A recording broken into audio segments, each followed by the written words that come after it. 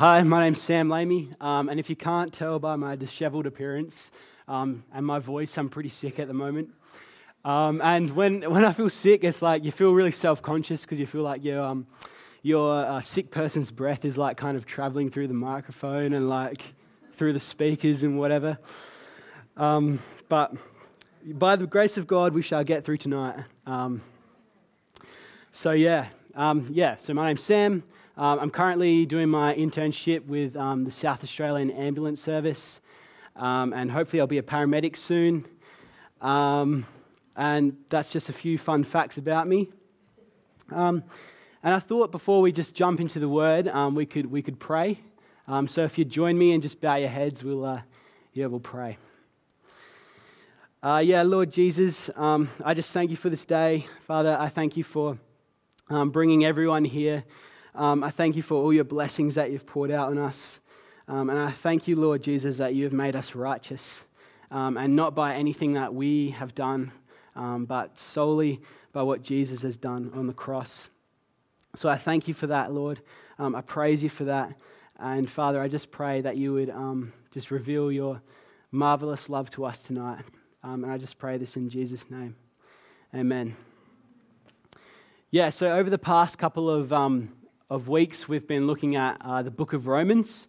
And the book of Romans is all about providing a foundation for our faith. It's about kind of explaining those things which are at the core of the Christian faith. And before we jump in, I want to give you a quick snapshot of our lives here in the Adelaide Hills.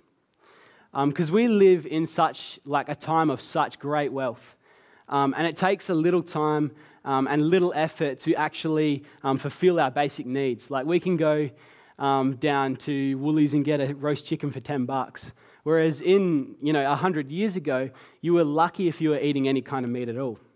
Or how about our physical need for warmth? So we don't freeze to death. We got things like heaters. Double glazed windows, aircon, what else? Hot showers, etc. And it's easy to fulfill that need.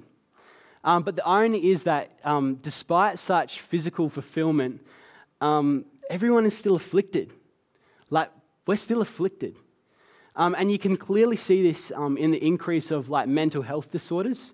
So the Department of Health estimates that 45% of Australians have a mental health disorder, either diagnosed or undiagnosed. 45%, that's nearly half the people in this room. And that's like an anxiety disorder, it could be a substance use disorder, could be a personality disorder or any other kind of disorder. And I haven't worked for the ambulance service for a long time, but already I can see how the healthcare system is failing mental health patients. When we go to a mental health patient, all we basically do is try and convince them to come to hospital, and we basically say come to hospital and get some medication. And that's it, really. And mental health patients are like kind of handballed from, one department of the healthcare system to another. And they're never actually really helped. So despite such kind of physical fulfillment, people are still afflicted. And you're afflicted, and God only knows why you're afflicted. It could be because you're too short, or you're too fat, or you're too thin. I don't know, maybe your head is too big. Or maybe, it's because your great-grandparent was, lower class, which is likely because almost everybody's great-grandparent was. Or maybe you're not as smart as you could be, and you've got a sick relative, and you've got your own physical ailments, and it's like, frankly, you're a mess. And if you think we've got problems, that's just us, comparatively rich folk in the Adelaide Hills. I mean, consider our situation compared to the situation of people in like Somalia or places like Indonesia or Venezuela, let alone the northern suburbs of Adelaide. Sorry, if you're from the north, I'm not. And on top of all that, and that's not it, because on top of all that, we live in a society of works where you have to prove yourself by your works. Like if you want money, you've got to work for it. And if you want a good house, you've got to work for it. And if you want a good job, you've got to prove yourself, by your resume. And this mentality of works not only extends to things like jobs and money and stuff like that, but actually extends to intimate personal relationships. And I forgot to do this before, but most of us would have heard of Jordan Peterson. Just give me a second. Oop, that's my keys. Oh, where's my clicker gone? There it is. Beauty. Most of us would have heard of Jordan Peterson in the media, and most of us probably would have read his book, The 12 Rules for Life. And if not, he and his ideas are currently very, very popular. If you've been living under a rock, you won't know that. If you've been living under a rock like a lobster, you won't know that. And his ideas, Jordan Peterson's ideas, are what you would call popular psychology. And those are theories or concepts which are purportedly based on psychology that find acceptance within the general populace. Does that make sense? But in the first chapter of 12 Rules for Life, he likens human relationships to lobsters. And he says this, and I'll quote, "It doesn't take that long before lobsters, testing each other out, learn who can be messed with and who should be given a wide berth. And once they have learned, the resultant hierarchy is exceedingly stable. All a victor needs to do once he is won is wiggle his antenna in a threatening manner, and a previous opponent will vanish in a puff of sand before him. A weaker lobster will quit trying, accept his lowly status, and keep his legs attached to his body. The top lobster, by contrast, occupying the best shelter, getting some good rest, and finishing a good meal, parades his dominance around his territory, rousing subordinate lobsters from their shelters at night, just to remind them who's their daddy. And the female lobsters identify the top guy quickly and become irresistibly attracted to him. This is brilliant strategy in my estimation. It's also one used by females of many different species, including humans." And that's the narrative of the world. And if you're a woman, I'm sorry you had to hear that. But that's the narrative of the world. Love is not spiritual. It's biological.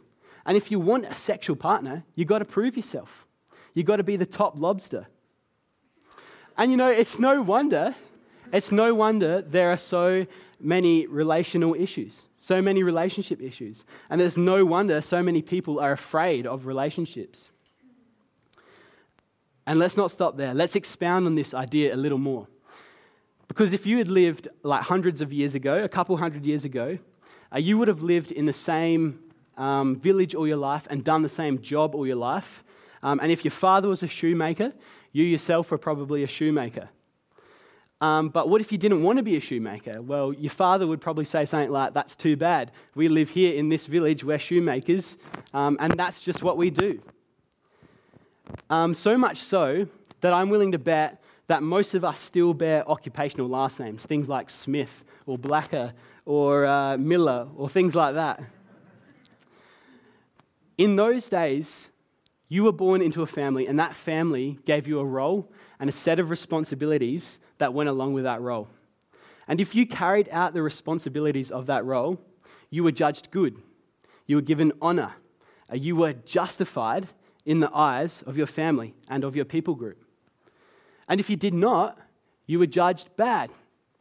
You were judged shameful, and you were not justified in the eyes of your family and of your people group. You had to justify yourself by your works. And in modern Western society, it's changed. See, we think that we are liberated from this more traditional way of life. See, modern society absolutely rejects the idea that someone else can give you a role. And it says basically that what you feel inside, that's your identity. And the great sociologist Robert Bellah expressed this in his book, which is called The Habits of the Heart. And he said, "We do not discover who we are by fulfilling our role to the community or to the family. Rather, each person has a unique core feeling that must unfold or be expressed if individual identity is to be realized. Or in other words, no one can name you, you must name yourself. No one can give you an identity. You have to look inside, whatever that means, find your deepest desires, and then express that.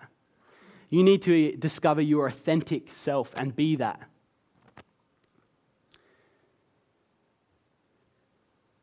The wind is howling like this swirling storm inside. Couldn't keep it in. Heaven knows I've tried. Don't let them in, don't let them see. Be the good girl you always have to be. Conceal, don't feel, don't let them know. Well, now they know. Let it go. Let it go. Can't hold back anymore. Let it go, let it go, let it go. Whoops, sorry. Turn away and slam the door. I don't care what they're going to say. Let the storm rage on. The cold never bothered me anyway. Or how about this from The Sound of Music? Climb every mountain. Ford every stream. Follow every rainbow until you find your dream. And that's a song telling a woman to leave the convent, leave the community, leave her vows that she made, go and find who you are. And I want to challenge you with an idea, because most people think this is liberating. But is it really? See, the thing is that you still actually have to prove yourself. Once you've found this identity, you have to live up to it. And you still have to justify yourself by your works. And the only difference is who you're justifying yourself to. That being yourself. Does that make sense? So traditional societies say that you have to justify yourself by your works to the rest of society, whereas our modern Western society says that you have to justify yourself by your works to yourself. Everyone's trying to justify themselves these days. And doesn't the world we live in just tire you out? I don't know about you, but I just want to go to bed right now. But stop and take a deep breath, because Paul actually has a great message for us. And as we're going to find out in Romans 4, which we haven't even read yet, we're going to find out that Paul wants us to have hope against all hope, as he puts it. He wants us to know that we are not justified by works, but by faith. And we're going to get into what that means. So if you've got a Bible, open up to Romans 4. I'll be starting with verses 1 to 8, and we'll kind of go from there, if you're okay with that.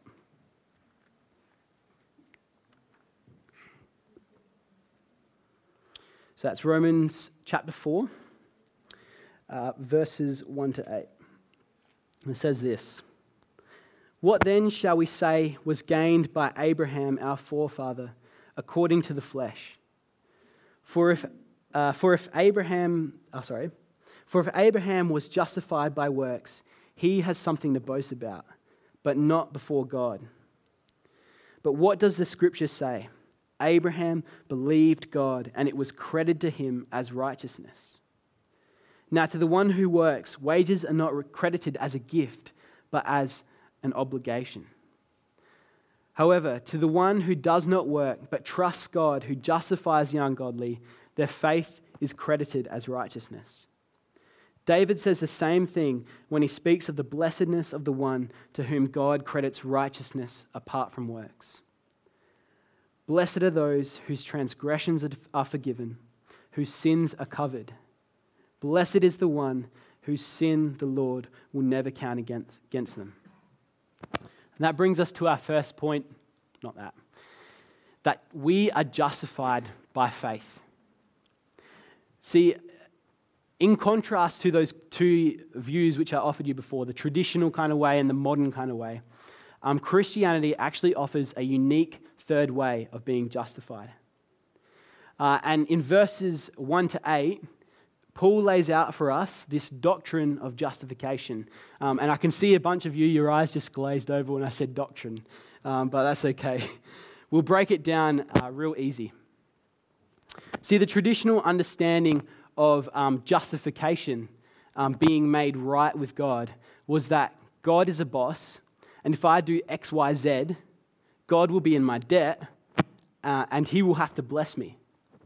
And this is what Paul means when he says that if Abraham was justified by works, then he would have something to boast about. Is that me?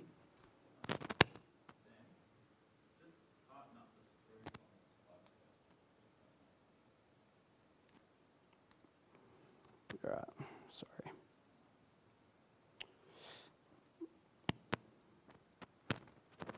It's not a good sermon without a few technological issues. Yeah, so this is what Paul means when he says if Abraham was justified by works, then he would have something to boast about. And Paul goes on to say that if God is your boss, your wages aren't a gift, but they're what are owed to you. And he says that in verse 4. But the thing is, and this is all of what we've been learning over the past couple of weeks, is that you cannot put God in your debt. By the very fact that he is God, and he is infinitely above you, he is not lacking anything that you could give him that would put him in your debt. Does that make sense? And all throughout these verses, Paul uses the story of Abraham in Genesis 15 as our case study for being justified by faith. So Abraham was married to Sarah, and they had struggled for many years, as many couples do, with infertility. But the difference between Abraham and Sarah is that they had received an audible promise from God. And in Genesis 12, if you want to read it, it's up to you. But in Genesis 12, God came down to Abraham and actually spoke to him and said, "You will be the father of many nations, and you will be that father through Sarah, and all the families of the earth will be blessed through you." But then many years pass, and we come to Genesis 15, and Abraham and Sarah are still childless. And Abraham is completely sterile. It says that he considered his body good as dead. And Sarah has gone through menopause, and God appears to Abraham again. And Abraham says to God, "Do you remember me? I don't have any children yet. Do you remember the promise that you made to me years and years ago?" And God basically says, "Look at the stars. I promise that your descendants will outnumber the stars in the sky." And then it says in Genesis 15:6, and this is what Romans 4 is quoting, it says that Abraham believed God, and God credited it to him as righteousness. And this, if you don't take anything away tonight, take away this, that this is the basis of Christian faith. You cannot do anything to put God in your debt. In fact, it's pride to say that you can. And you cannot be put in a right relationship with God by your works, by the things you do. You cannot be justified by your works. And Christianity is a reversal of what the traditional societies teach and what modern Western societies teach, which say you can be justified by your works. Christianity says this, that God smiles at sinners, or as it says in our verses, it says in verse 5, God justifies the ungodly. And before we do anything that could be put on a spiritual resume, God justifies us. He accepts us. He declares us as righteous. And he puts us at peace with him. And Abraham is exhibit A for this justification by faith. And that brings us to our next set of verses, 9 to 15. I'm not going to read all of them. I don't have time to kind of go into all of them. I kind of just have to stick to a bit of a topic here. But as it says, is this blessedness, is being justified only for the circumcised or also for the uncircumcised? We have been saying that Abraham's faith was credited to him as righteousness. Under what circumstances was it credited? Was it after he was circumcised or before? It was not after, but before. And that brings me to my next point, point 2, which is that we are justified before works. Or to put it another way, we are justified before we actually do anything that we could put on a spiritual resume. And what Paul is saying is basically that God made Abraham righteous before God gave Abraham any laws. There you go.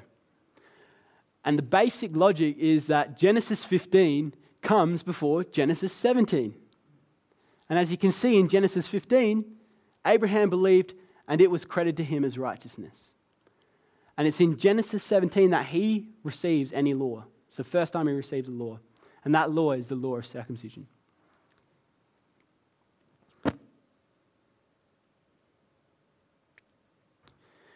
So Abraham was credited as righteous in Genesis 15 before he received the law of circumcision in Genesis 17. And if you don't know what circumcision is, it's basically where they chop off the foreskin from the penis. And to put it into a neat little equation, here you go. Right living does not result in righteousness. You have to be righteous first before you can live right. And if we continue on in our verses, it says of circumcision that Abraham received circumcision as a sign, a seal of the righteousness that he had by faith while he was still uncircumcised. So it was a seal. It was like a physical representation of what he already had, the righteousness that he already had. And through physical circumcision, we understand a greater spiritual truth. That every part of us, even the intimate, hidden parts, belong to God and are being made righteous. So Abraham was made righteous before he received the law. But even more stunning is the fact that Abraham was made righteous after he had sinned. And see, in Genesis 12, and we're going back a little bit. I know we're kind of jumping around a little bit, and thanks for staying on track. But yeah, in Genesis 12, Abraham and Sarah are in Egypt. And they're in proximity to some very powerful people, including the Pharaoh himself, the king of Egypt. And Abraham basically pulls his wife aside because Abraham knows that she is beautiful, that she is lovely, desirable. And he knows that the men of Egypt are going to want her. And that they'll have to go through him to get to her. And he's scared. And so he says to her, I'm your husband, and I'm afraid. And I'm afraid that they're going to come after me to get you. So tell them that you're my sister instead of telling them you're my wife. And she follows through. And basically what happens is an absolute train wreck. But here's the thing, is that instead of protecting her like a good husband should, he protects himself by throwing her under the bus. And it's after this major failing that God credits to Abraham righteousness and says, you were blameless in my sight. And there you go, there's the equation.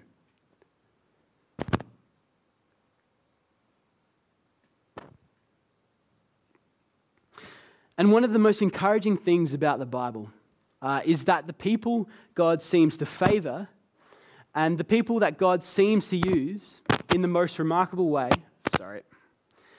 are the messy people.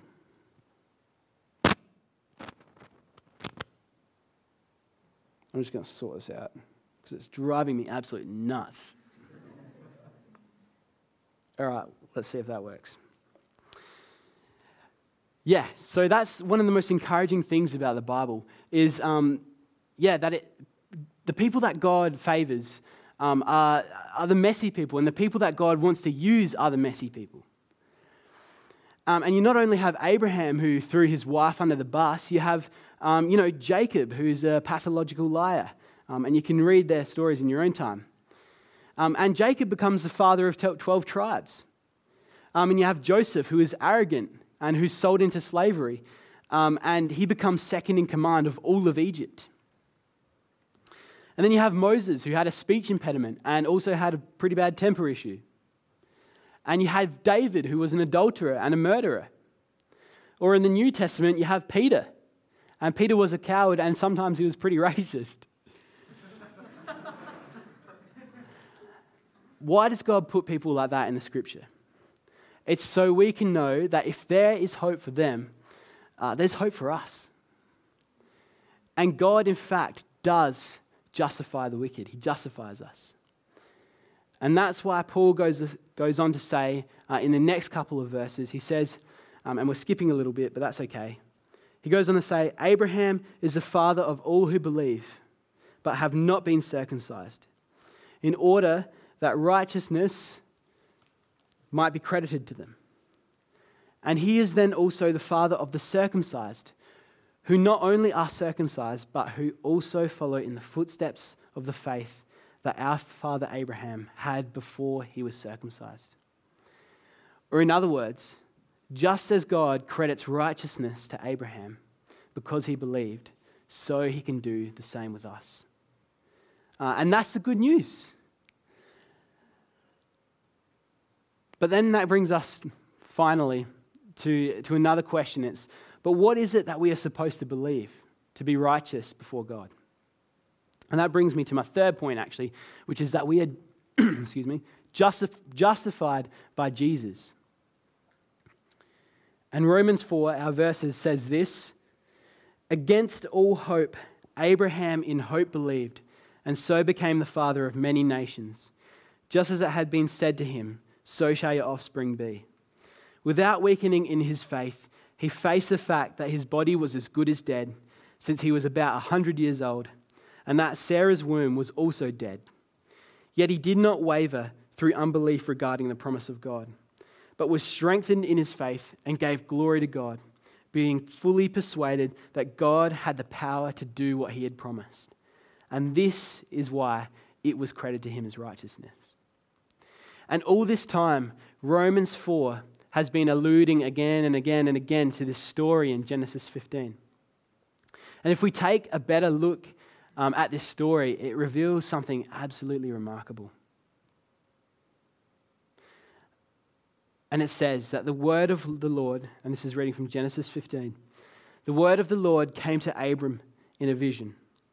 Do not be afraid, Abram. I am your shield, your very great reward. But Abram said, Sovereign Lord, what can you give me since I remain childless? You have given me no children, so a servant in my household will be my heir. Then the word of the Lord came to him. This man will not be your heir, but a son who is your own flesh and blood will be your heir. He took him outside and said, Look up at the sky and count the stars, if indeed you can count them. Then he said to him, So shall your offspring be. And Abraham believed the Lord, and he credited it to him as righteousness. And firstly, and most importantly, what it says is that Abraham believed the Lord. It doesn't say that he believed in the Lord. And this is significant because you can believe in the Lord but not believe the Lord. Or to put it in other words, like you can believe that God is real and exists but not take a hold of the promises. But Abraham has based his life on the promises. And that's why his faith is credited as righteousness. But secondly, if we continue on in Genesis 15, we read this. And these are verses 7 to 18. We read this. God also said to Abraham, I am the Lord who brought you out of Ur of the Chaldeans, wherever that is, to give you this land to take possession of it.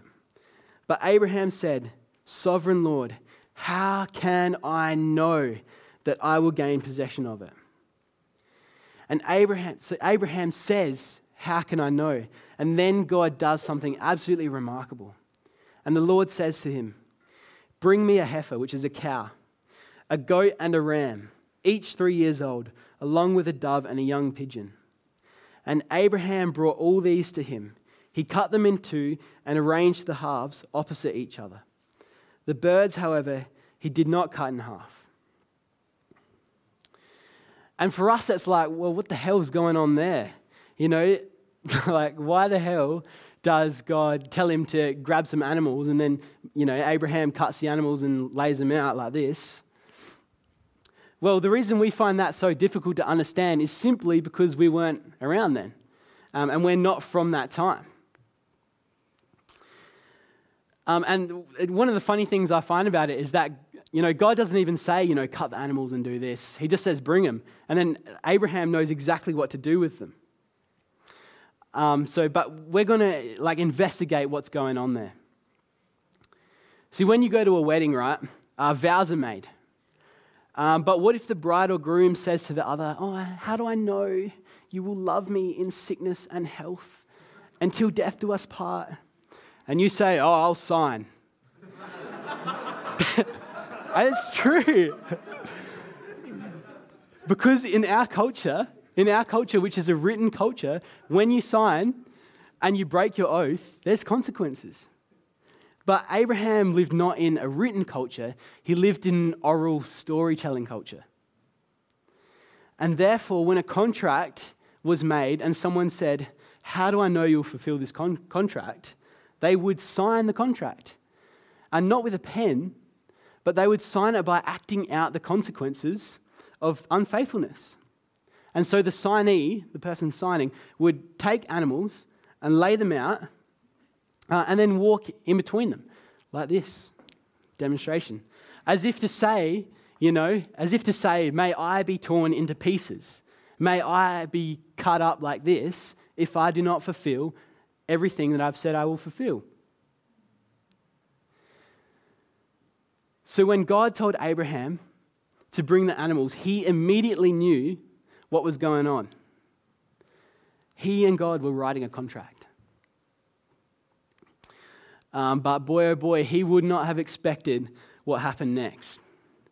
Because it says in verse 12 that as the sun was setting, Abraham fell into a deep sleep, and a thick and dreadful darkness came over him. Abraham falls into a deep sleep because he is waiting to be called to walk between the pieces. He is basically waiting for God to say, I'm your master, and if you don't fulfill the promises of the covenant, then I'm going to tear you to pieces, Abraham. That's what he was waiting for. But it says that when the sun had set and darkness had fallen, a smoking firepot with a blazing torch appeared. Now, nobody knows exactly how to translate the words for smoking firepot and blazing torch. But here's what we do know. That these are the same words used to describe God. The presence of God. When God comes onto the mountain in front of Elijah and God shows up as a pillar of fire. These words describe the presence of God. So God appeared before Abraham. And it's not just this God appearing that astonished Abraham. No, it's what God does. See, in verse 17, it says that God passes between the animal pieces. And this is the gospel. And if you haven't picked it up already, there's no shame in that, but I'll just explain it. Do you know what God is saying to Abraham? And do you know what God is saying to you? He is saying that I promise to bless you. I promise to be your God, and I promise to bring salvation to the world. And if I do not do what I say, may I be cut off, may I be torn to pieces. But the most amazing thing is that God walks through the pieces alone. He doesn't say, now you do it as well, Abraham. This is absolutely unique and stunning because we know from historical and archaeological studies, we know this, that whenever a king would enter a covenant relationship like this with a lesser king, a servant king, either both would pass through the pieces or the lesser king would, but never the greater king alone. So God essentially is saying, I will take on the consequences of sin for the both of us.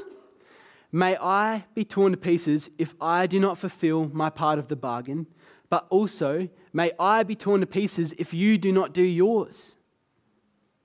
So God is saying to Abraham, I will bless you even if it means that I will have to die. God passing through these animal pieces is the promise of Jesus. And it says in Mark 15:33 that at noon darkness came over the whole land until the afternoon. And at 3 p.m, Jesus on the cross cried out in a loud voice, my God, why have you forsaken me? And it says that Jesus was wounded for our transgressions. He was bruised for our iniquities.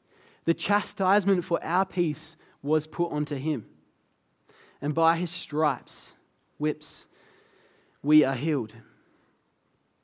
And if we jump back into Romans 4, 23 to 24, this is exactly what it's saying to us.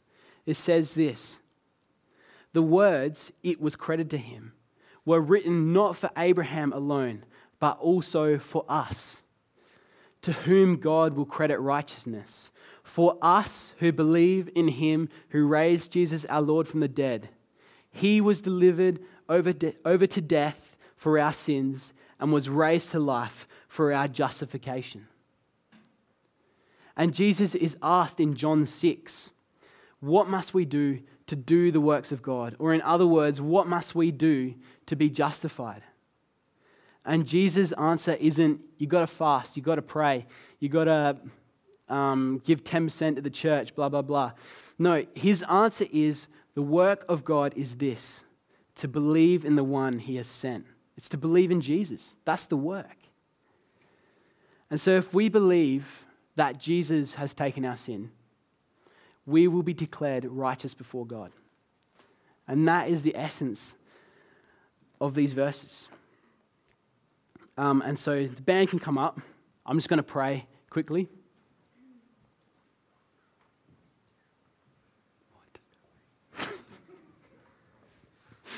I'm going to pray real quick. Yeah, Jesus, I just thank you, Father, for this day again. And I just thank you, Lord Jesus, that for your word and for what your word says, Lord, that it says that we're not just lobsters who are trying to compete with one another for a house, for money, for whatever else, but that we are actually spiritual beings, Lord Jesus, and that Lord Jesus, that we have sinned and we have fallen short like Abraham has, but Lord, that you have declared us righteous. And you've declared us righteous, not because of anything that we've done, Lord, but solely because of what Jesus has done, that he took our sins on the cross, Lord. I just want to thank you for this, Father. I just want to praise you again and again and again and again and again for it, Lord Jesus. So I just thank you, Father.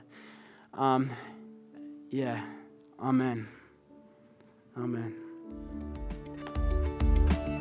You've been listening to a sermon from Hills Baptist Church. To find out more or to hear other great content, find us at hillsbaptist.com or on your podcast app.